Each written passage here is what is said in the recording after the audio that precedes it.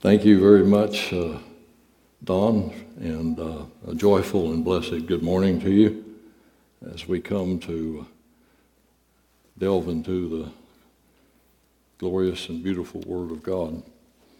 And if I have to take a little break every once in a while to get some water, forgive me. Allergies and antihistamines cause dry mouth, so if I shut down completely, somebody's going to have to take over. So Aubrey is out sick with allergies, and so please keep him in your prayers. And if you want a title for my teaching this morning, we'll just simply call it Blindness. Blindness. And with that, let's go to the Gospel of John in the 3rd chapter. The Gospel of John in the 3rd chapter. Starting in verses 1 through 12, and this will be our reading of Scripture. I will be going through other portions of Scripture, and then we will conclude in the main portion of our text in John chapter 9 toward the end. So we're in John chapter 3 in the first verse. There was a man of the Pharisees named Nicodemus, a ruler of the Jews. And this man came to Jesus by night and said to him, "Rabbi, we know that you have come from God as a teacher, for no one can do these signs that you do unless God is with him." And Jesus answered and said to him, "Truly, truly, I say to you, unless one is born again, he cannot see the kingdom of God." And so Nicodemus said to Christ, "How can a man be born when he is old? He cannot enter a second time into his mother's womb and be born, can he?" And Jesus answered and said, "Truly, truly, I say to you, unless one is born of water and spirit, he cannot enter the kingdom of God. And that which is born of the flesh is flesh, and that which is born of the spirit is spirit. And do not be amazed that I said to you, you must be born again. The wind blows where it wishes, and you hear the sound of it, but you do not know where it comes from, where it is going, and so is everyone who is born of the Spirit." And Nicodemus said to him, "How can these things be?"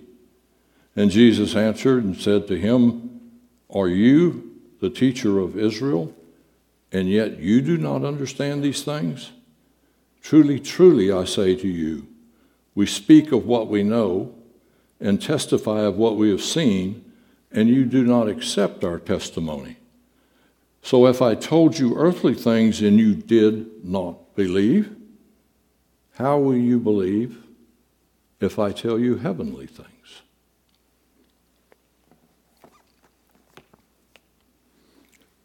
The old adage, I know many of us has heard many, many times in many different places, is seeing is believing. Seeing is believing. But what if you're blind? That really doesn't apply, does it? It really doesn't make sense. It really doesn't fit to the circumstances. So when we read that text in John chapter 3, what were the words that Christ said here as he was speaking to Nicodemus? Unless one is born again, he cannot see the kingdom of God. He cannot see the kingdom of God. I remember when we were youngsters growing up in southeast Texas, and we would come annually either to Houston or to San Antonio to purchase shoes or the few odds and ends that we couldn't get in the small community where we lived. And I always enjoyed the trips to San Antonio far more than I did the ones to Houston, and a lot more exciting. We would generally end up at Joski's right next to the Alamo, get to be able to see the Alamo, and then if time permitted and money was available, go around the corner to the great and beautiful Majestic Theater to take in a movie, which was a real treat. And just to be inside the Majestic Theater with all its massive architecture and beautiful structure was a treat itself. But one of the points of that was we would walk in front of the Alamo and turn down, I think it's Navarro or Houston Street, to go to the Majestic, and right on that corner of these buildings, very, very busy downtown area, Saturdays, would be a man sitting with his back up against the building. And he would have a cup with pencils on one side of him. And he would have a hat turned upside down, upright, on the other side of him.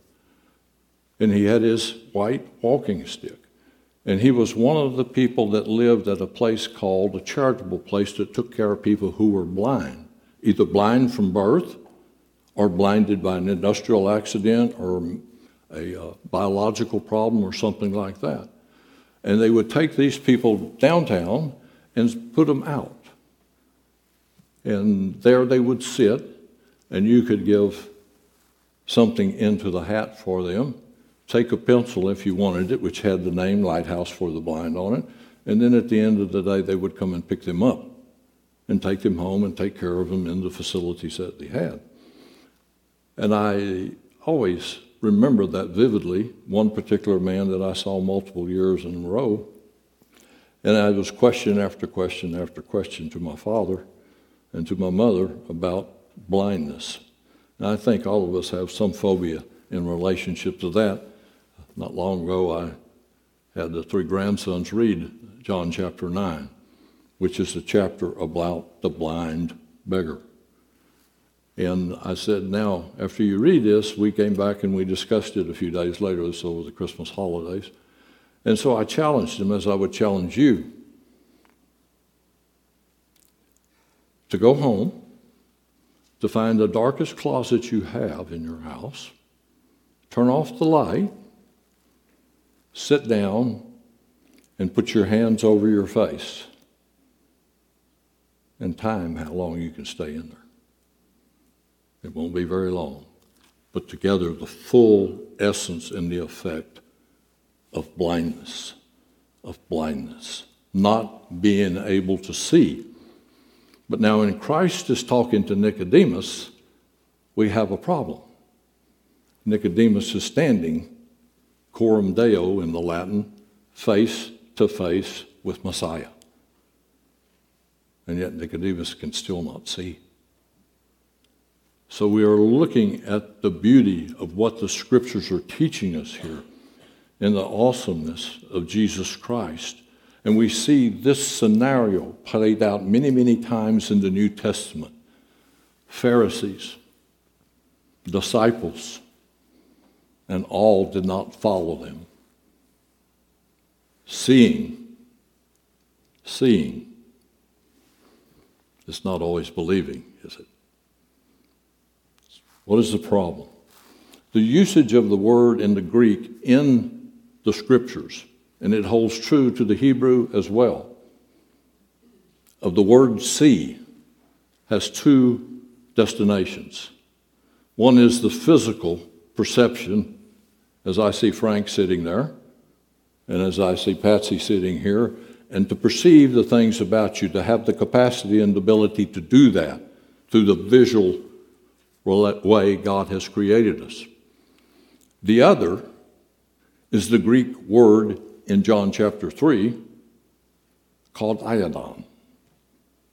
And that word has a completely different meaning. It is the second meaning of the Greek word. So this is why theologians study particular words and particular texts and do them this way, so that they are assured that they're understanding what is being conveyed within the Scriptures. In this word, and after you read this again, I hope you do this week, John chapter 3, 1 through 11, or the whole chapter, you will see that this word is, its meaning, as it is defined in the Greek, is to know. It's not to see, it's to know or become intimately acquainted with.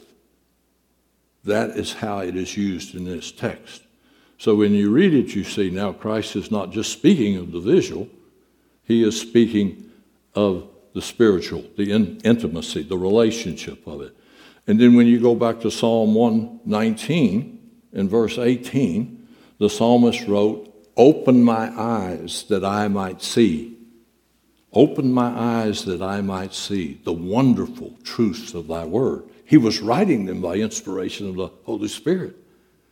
But he was asking for his eyes to be open, the same word, but in the Hebrew, so that I may know, not just physical, but manifestly spiritual.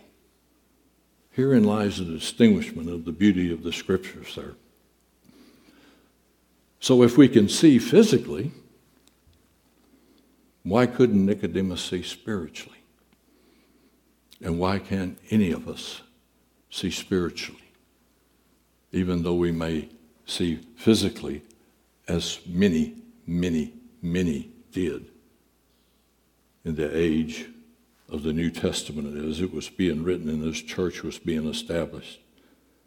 It obviously is a problem. Let's turn to Ephesians chapter 2. Ephesians chapter 2. And let's see what we're dealing with here. Because again, the word that Christ is saying to Nicodemus is, you're a teacher, Nicodemus. Of any people out here and around, you should understand what the Scriptures are saying. I am the Messiah. I am the Savior. I have come to fulfill the will of my Father and to fulfill the covenant that takes the old covenant and makes it new, fulfills the law, and becomes the one whom salvation is given. But Nicodemus could not see this because Nicodemus, like all of us in our natural state, are spiritually blind. Spiritually blind. And even if we don't have sight, we are still spiritually blind.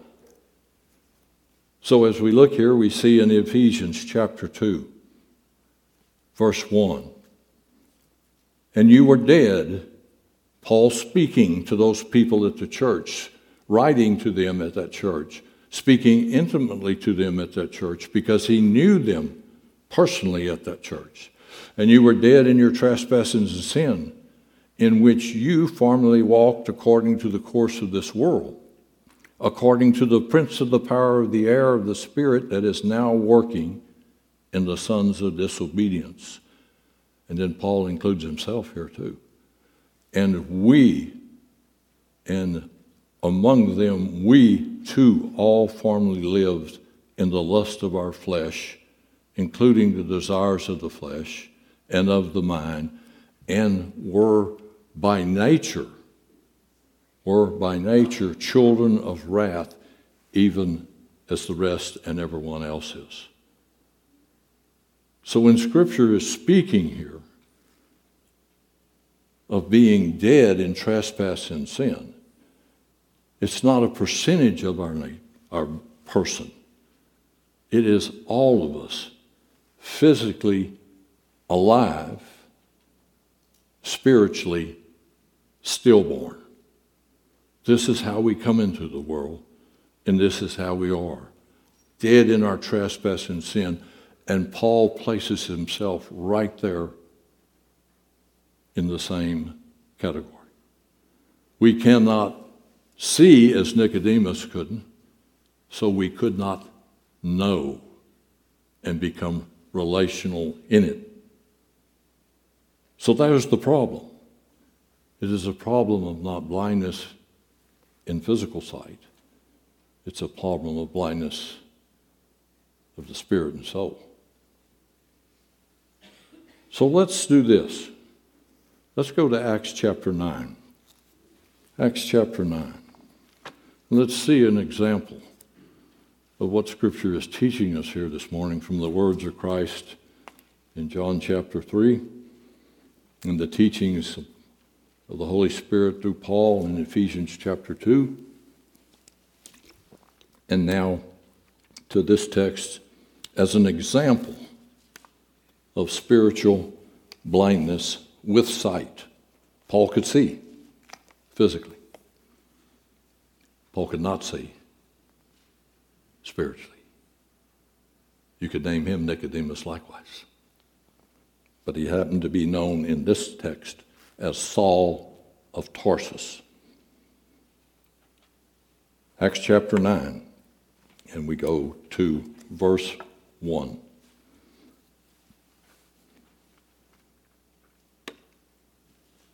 Now Saul, still breathing threats and murder against the disciples and the Lord, went to the high priest. Just a few chapters before this, Saul of Tarsus, stood next to those disciples of his who came and stoned to death the martyr Stephen. This is Saul of Tarsus we're speaking of. This is Saul of Tarsus we're speaking of. The man who was a rabbi, the man who was a teacher, the man who held to the law, a man who went out and sought Christian people to bring judgment against them because they were following a Messiah called Jesus Christ and not the Old Testament covenant of Abraham, Isaac, and Moses. And just a few pages before, he stood and held the cloths of those who stoned to death Stephen for Stephen's desire to give glory to the Lord and proclaim Jesus Christ as Messiah. This is Saul. This is blind Saul. He was still breathing threats, verse 1, and murder against the disciples of the Lord. And he went to the high priest there in Jerusalem and asked for letters for the synagogues in Damascus, so that if he found any of those belonging to the way, that's the way of Christ, that was a term used at that time to distinguish followers of Christ, belonging to the way, both men and women, he might bring them bound back to Jerusalem for court, for judgment, for perhaps even a demise like Stephen. And as he was traveling, it happened that he was approaching Damascus, and suddenly a light from heaven flashed around him, and he fell to the ground, and he heard a voice saying, Saul, Saul, why are you persecuting me? And Saul said, Who are you, Lord? And he said, I am Jesus, whom you are persecuting. But get up and enter the city, and it will be told you what you must do. And the men who traveled with him stood speechless, hearing the voice, but seeing no one. Saul got up from the ground, and though his eyes were open, he could see nothing. And leading him by the hand, they brought him into Damascus. He was there 3 days without sight, and neither ate nor drank. But there was a disciple there at Damascus named Ananias, and the Lord said to Ananias in a vision. And Ananias answered and said, Here I am, Lord. And the Lord said to Ananias, Get up and go to the street called Straight, and inquire at the house of Judas for a man from Tarsus named Saul, for he is at present praying. And he has seen in a vision a man named Ananias come in and lay his hands on him so that he might regain his sight. So there was a revision to Ananias to go to Saul of Tarsus, and Saul saw the same vision of what Ananias was going to do when he came. So they both knew, but had never met. Ananias answered, verse 13, Lord, I have heard from many about this man, how much harm he did to your saints at Jerusalem. And he has authority from the chief priests to bind all who call on your name.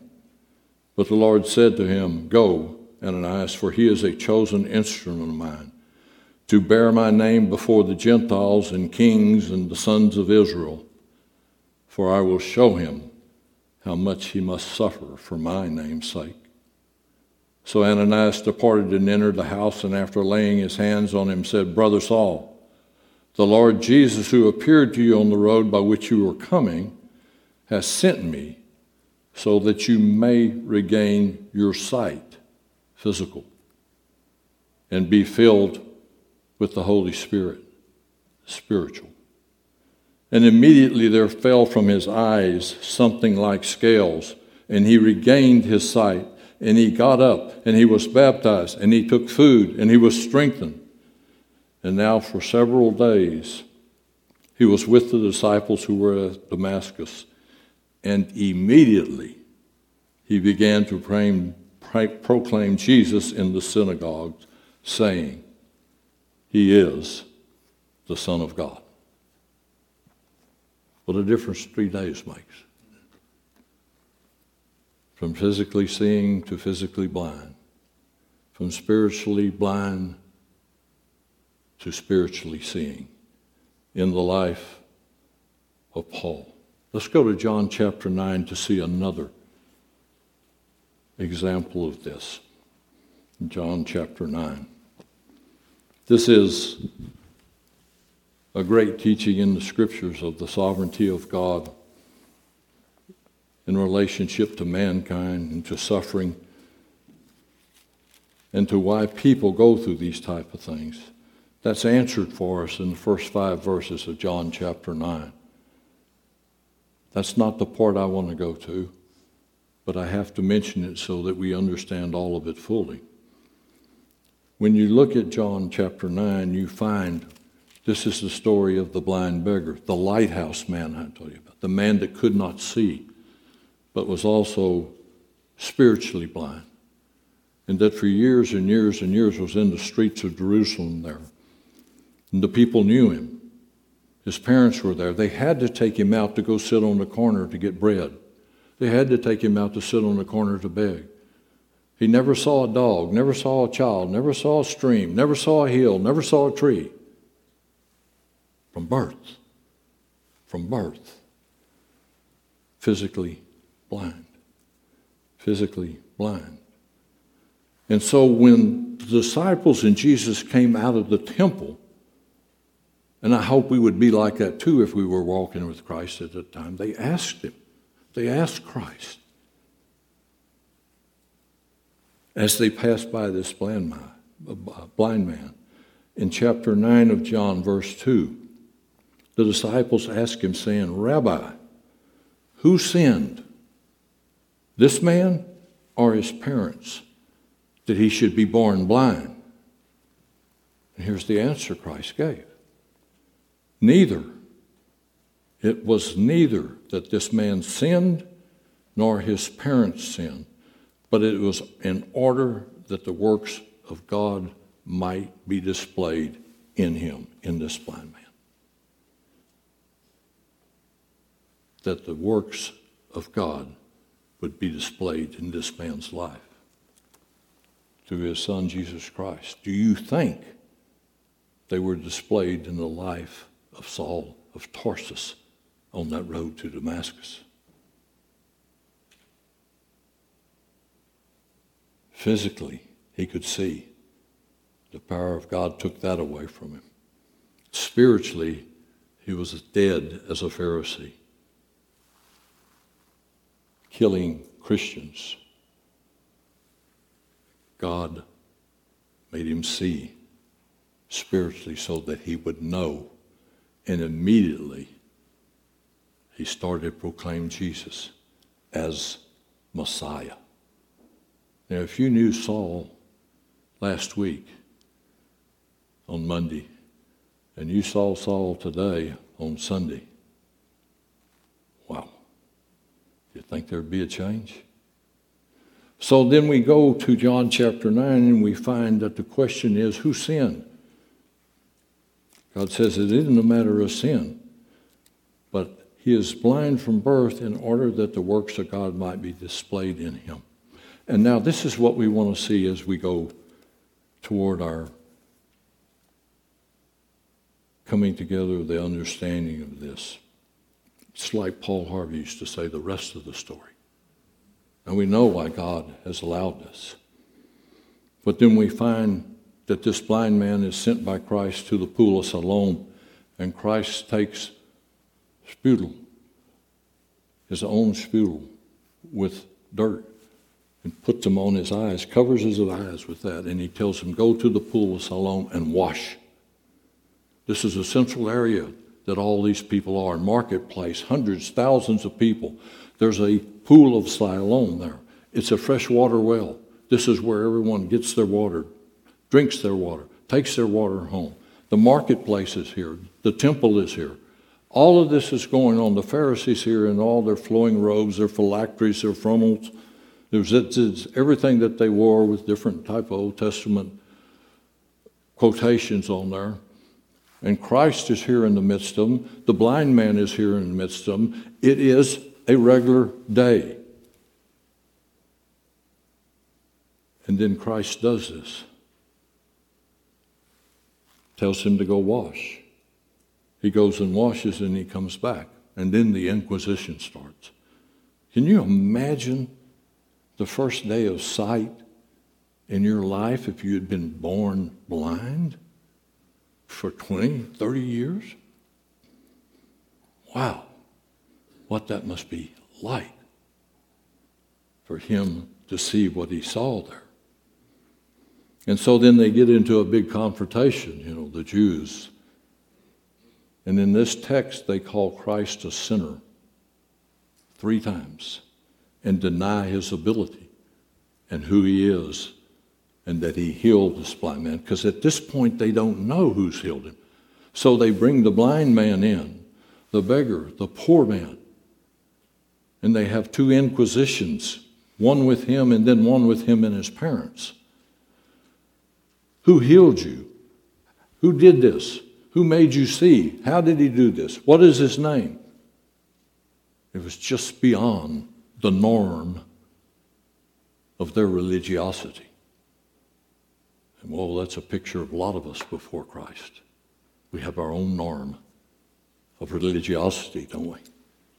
And if it doesn't fit into it, we don't like it, or we reject it, or we deny it, or we modify it, or we change it, or we aberrate it. These guys couldn't handle the truth. So when he comes back, and I'm going to go in through all this in narrative for you, they want to know how and who. Christ is here in this city right now, in the presence of these people, but not in the very near presence of these people. And so they say things like this to this man. Who did this to you? In verse 11 he says, this is the blind man answering, the man who is called Jesus made clay, and he anointed my eyes, and he said to me, go to the well of Siloam and wash. So I went away, I washed, and I received my sight.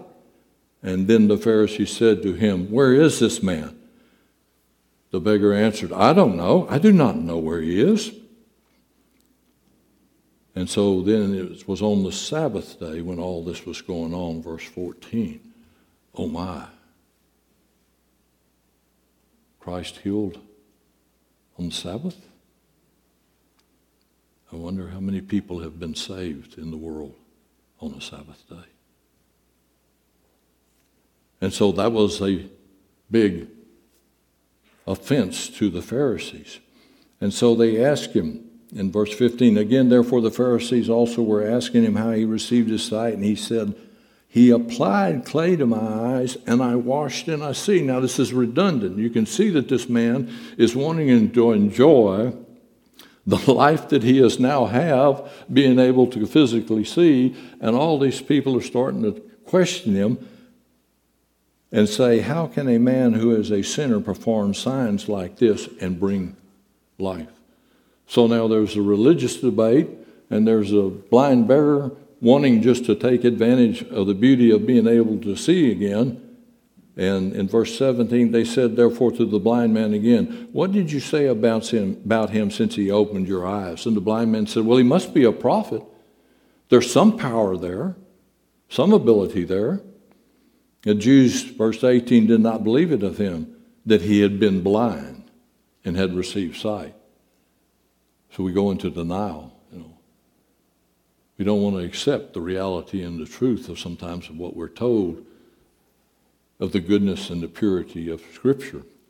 So we go into denial. We reject it.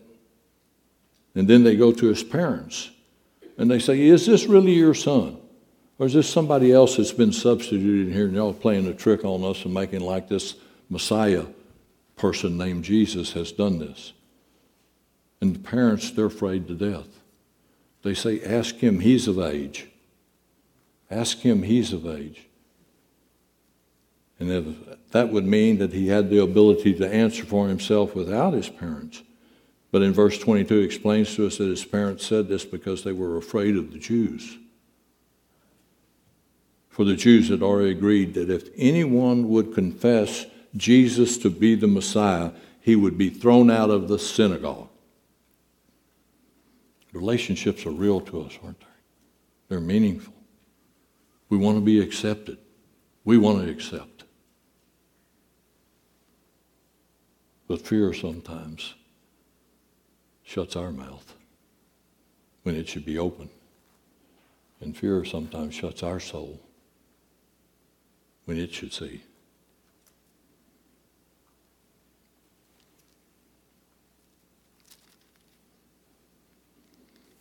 So we go to a little further into the portion of this text. He's answered them multiple times. And this is a great look into the calling of Jesus Christ, into the calling of the Holy Spirit, drawing someone to themselves. They're trying to tell him to change his mind. They're trying to say he wasn't blind. They're trying to tell him that Christ was a sinner and didn't have the power to do this. So in verse 27, the blind man answered and said, I have told you already, and you did not listen. Now that's speaking pretty brazenly to this powerful group of religious leaders called the Pharisees, who have the authority over your parents to be ostracized from the synagogue, for you to be thrown out and become the vermin of the earth as far as that society goes. I told you already, and you did not listen because you don't want to hear it. You do not want to become one of his disciples do. So he's chiding them. He's saying, what's the matter? You're afraid to listen to what I have to say? You're afraid of the truth? You might become one of his disciples also. And they reviled him, verse 28, and said, you are his disciple, but we are a disciple of Moses. In our real natural life in Ephesians 2, we are a disciple of ourselves when we're dead in our trespass and sin. We know that God has spoken to Moses, but as far as this man, we don't know where he comes from, speaking of Jesus. And so the blind man again answered, you want to see the boldness of grace when God starts drawing a person into the marvelous light of Jesus Christ? Pay attention to these man's words. And the blind man answered and said, well, here is an amazing thing. You don't know where he's from, and yet he opened my eyes. You kind of see the same thing Christ said to Nicodemus? You're the teacher. You're standing right here before me, and you don't know. Ephesians 2, the naturalness of ourselves does not allow us to know. So when Christ, verse 35, heard that they had thrown him out, that's the end result of all this dialogue is you don't want to hear the truth. What do you do with it? You put it on the shelf. Or you reject it here. Or you eject it here. Or you modify it. Or you change it. Or you make it what you want to make it. Grace brings boldness. This is a peasant man, a poor man, a blind man, begging on the corners. He's standing literally before kings, and he says to them, you don't know? You're supposed to be the gurus of theological knowledge, and you don't know? But I know this. I was blind, and now I see because of this man. But obviously they couldn't see. Verse 35, Jesus heard that they had put him out. And Jesus went and found. They threw this man out of their midst. They threw this man out of every association with him that there was. completely rejected from his people and his culture. Who went to find him? Who went to find him? Jesus went and found him and asked him, do you believe in the Son of Man? Listen to the beauty. This is the words of a person coming to the knowledge and knowing and understanding Jesus Christ because of the spiritual power working within. Listen to this. The man answers. The question Christ said is, do you believe in the Son of Man? And the blind man said, who is he, Lord? He's looking at Jesus. First day of his life that he's been able to see. He's standing in the face of Jesus. Only shortly had he heard his words. He had heard about Jesus, but he did not know him. And yet Jesus was the one that gave him sight. Who is he, Lord, that I may believe in him? And Jesus said to him, you have both seen him, and he is the one who is talking to you. The man's answer, I believe. And he fell and worshiped him. There's a dramatic reality that transformation comes with the power of the gospel in the life of Jesus Christ to bring one from physical blindness and spiritual blindness to being able to see now. As Paul had seen physically, he was blind spiritually. Now he saw both ways. And this man was blind both ways. And now he sees physically again and spiritually. You have seen him, and he is the one talking to you. And he said, I believe, and he worshiped. As we come into conclusion here, here's the words you want to hear out of this truth of God in John chapter 9. And Jesus said in 39, for judgment I came into this world, that those who do not see will see. I came into this world for judgment, for those who do not see, spiritual, will see, and that those who see may become blind.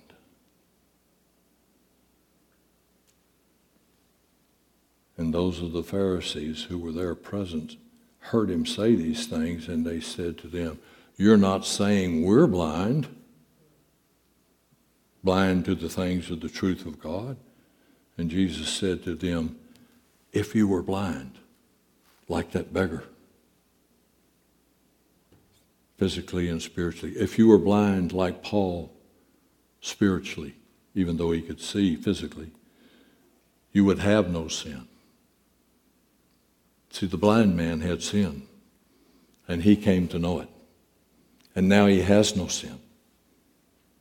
But since you say you see, you know, you have Moses, you have the law, and you deny me and call me a sinner, you say you see.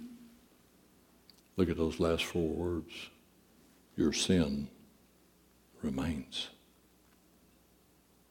Your sin remains. The question is, do you believe in the Son of Man? Do you believe in the Son of Man? Do you see? Do you see? Do I see? Do I see?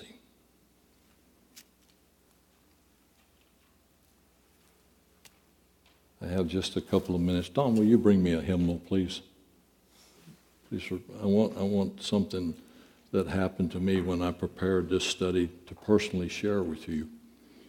It doesn't seem like a lot, but it's just a joy of, thank you, sir. I figured you could get up this way better than I could get down that way, and I want you to take your hymnals, and I want you to look at hymn 563. I enjoyed preparing this so much and the teachings that I got out of it myself that hymns are sometimes, most of them are written, the older hymns are out of the structure of the scriptures. In hymn 563, I had Melinda look up last night, was written by Clara Scott, who lived from 1841 to 1897. She taught music in Iowa, and she was the first lady to write an anthem of hymns, first lady author to write an anthem of hymns, which is quite a feat in that period of time.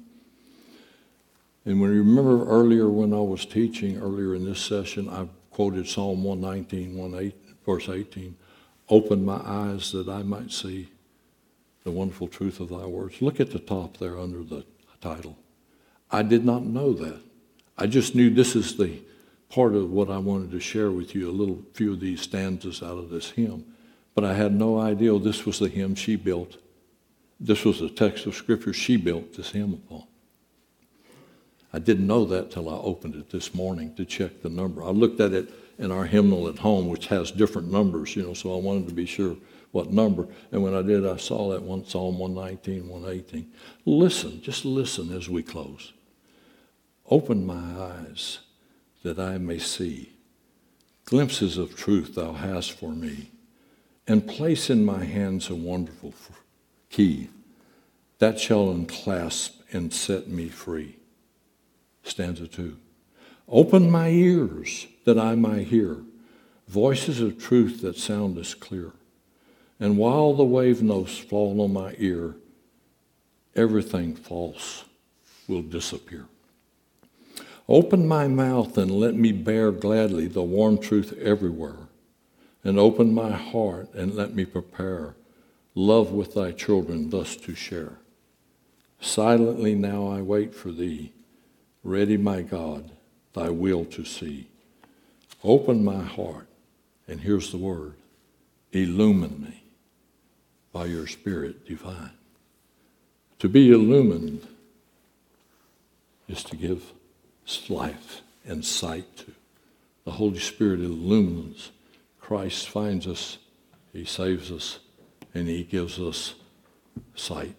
And the power of the gospel is the power in the person and work of Jesus Christ, and he displayed that in the life of the blind beggar, as well as he did Paul, and as well as he does you and I. If you see, praise him. Let's pray. Father, thank you for this morning. Thank you for our time. The joy in our life is the joy, the truth of Scripture, the transforming power of Jesus Christ, the glory of the Father's grace to give us who were born dead in our trespass and sin, alive physically, but spiritually unborn, Lord. The light of Jesus Christ would come into our heart, mind, and soul so that we may know, that we may see, that we may love, and that we may live this life to the praise of his glory. Amen.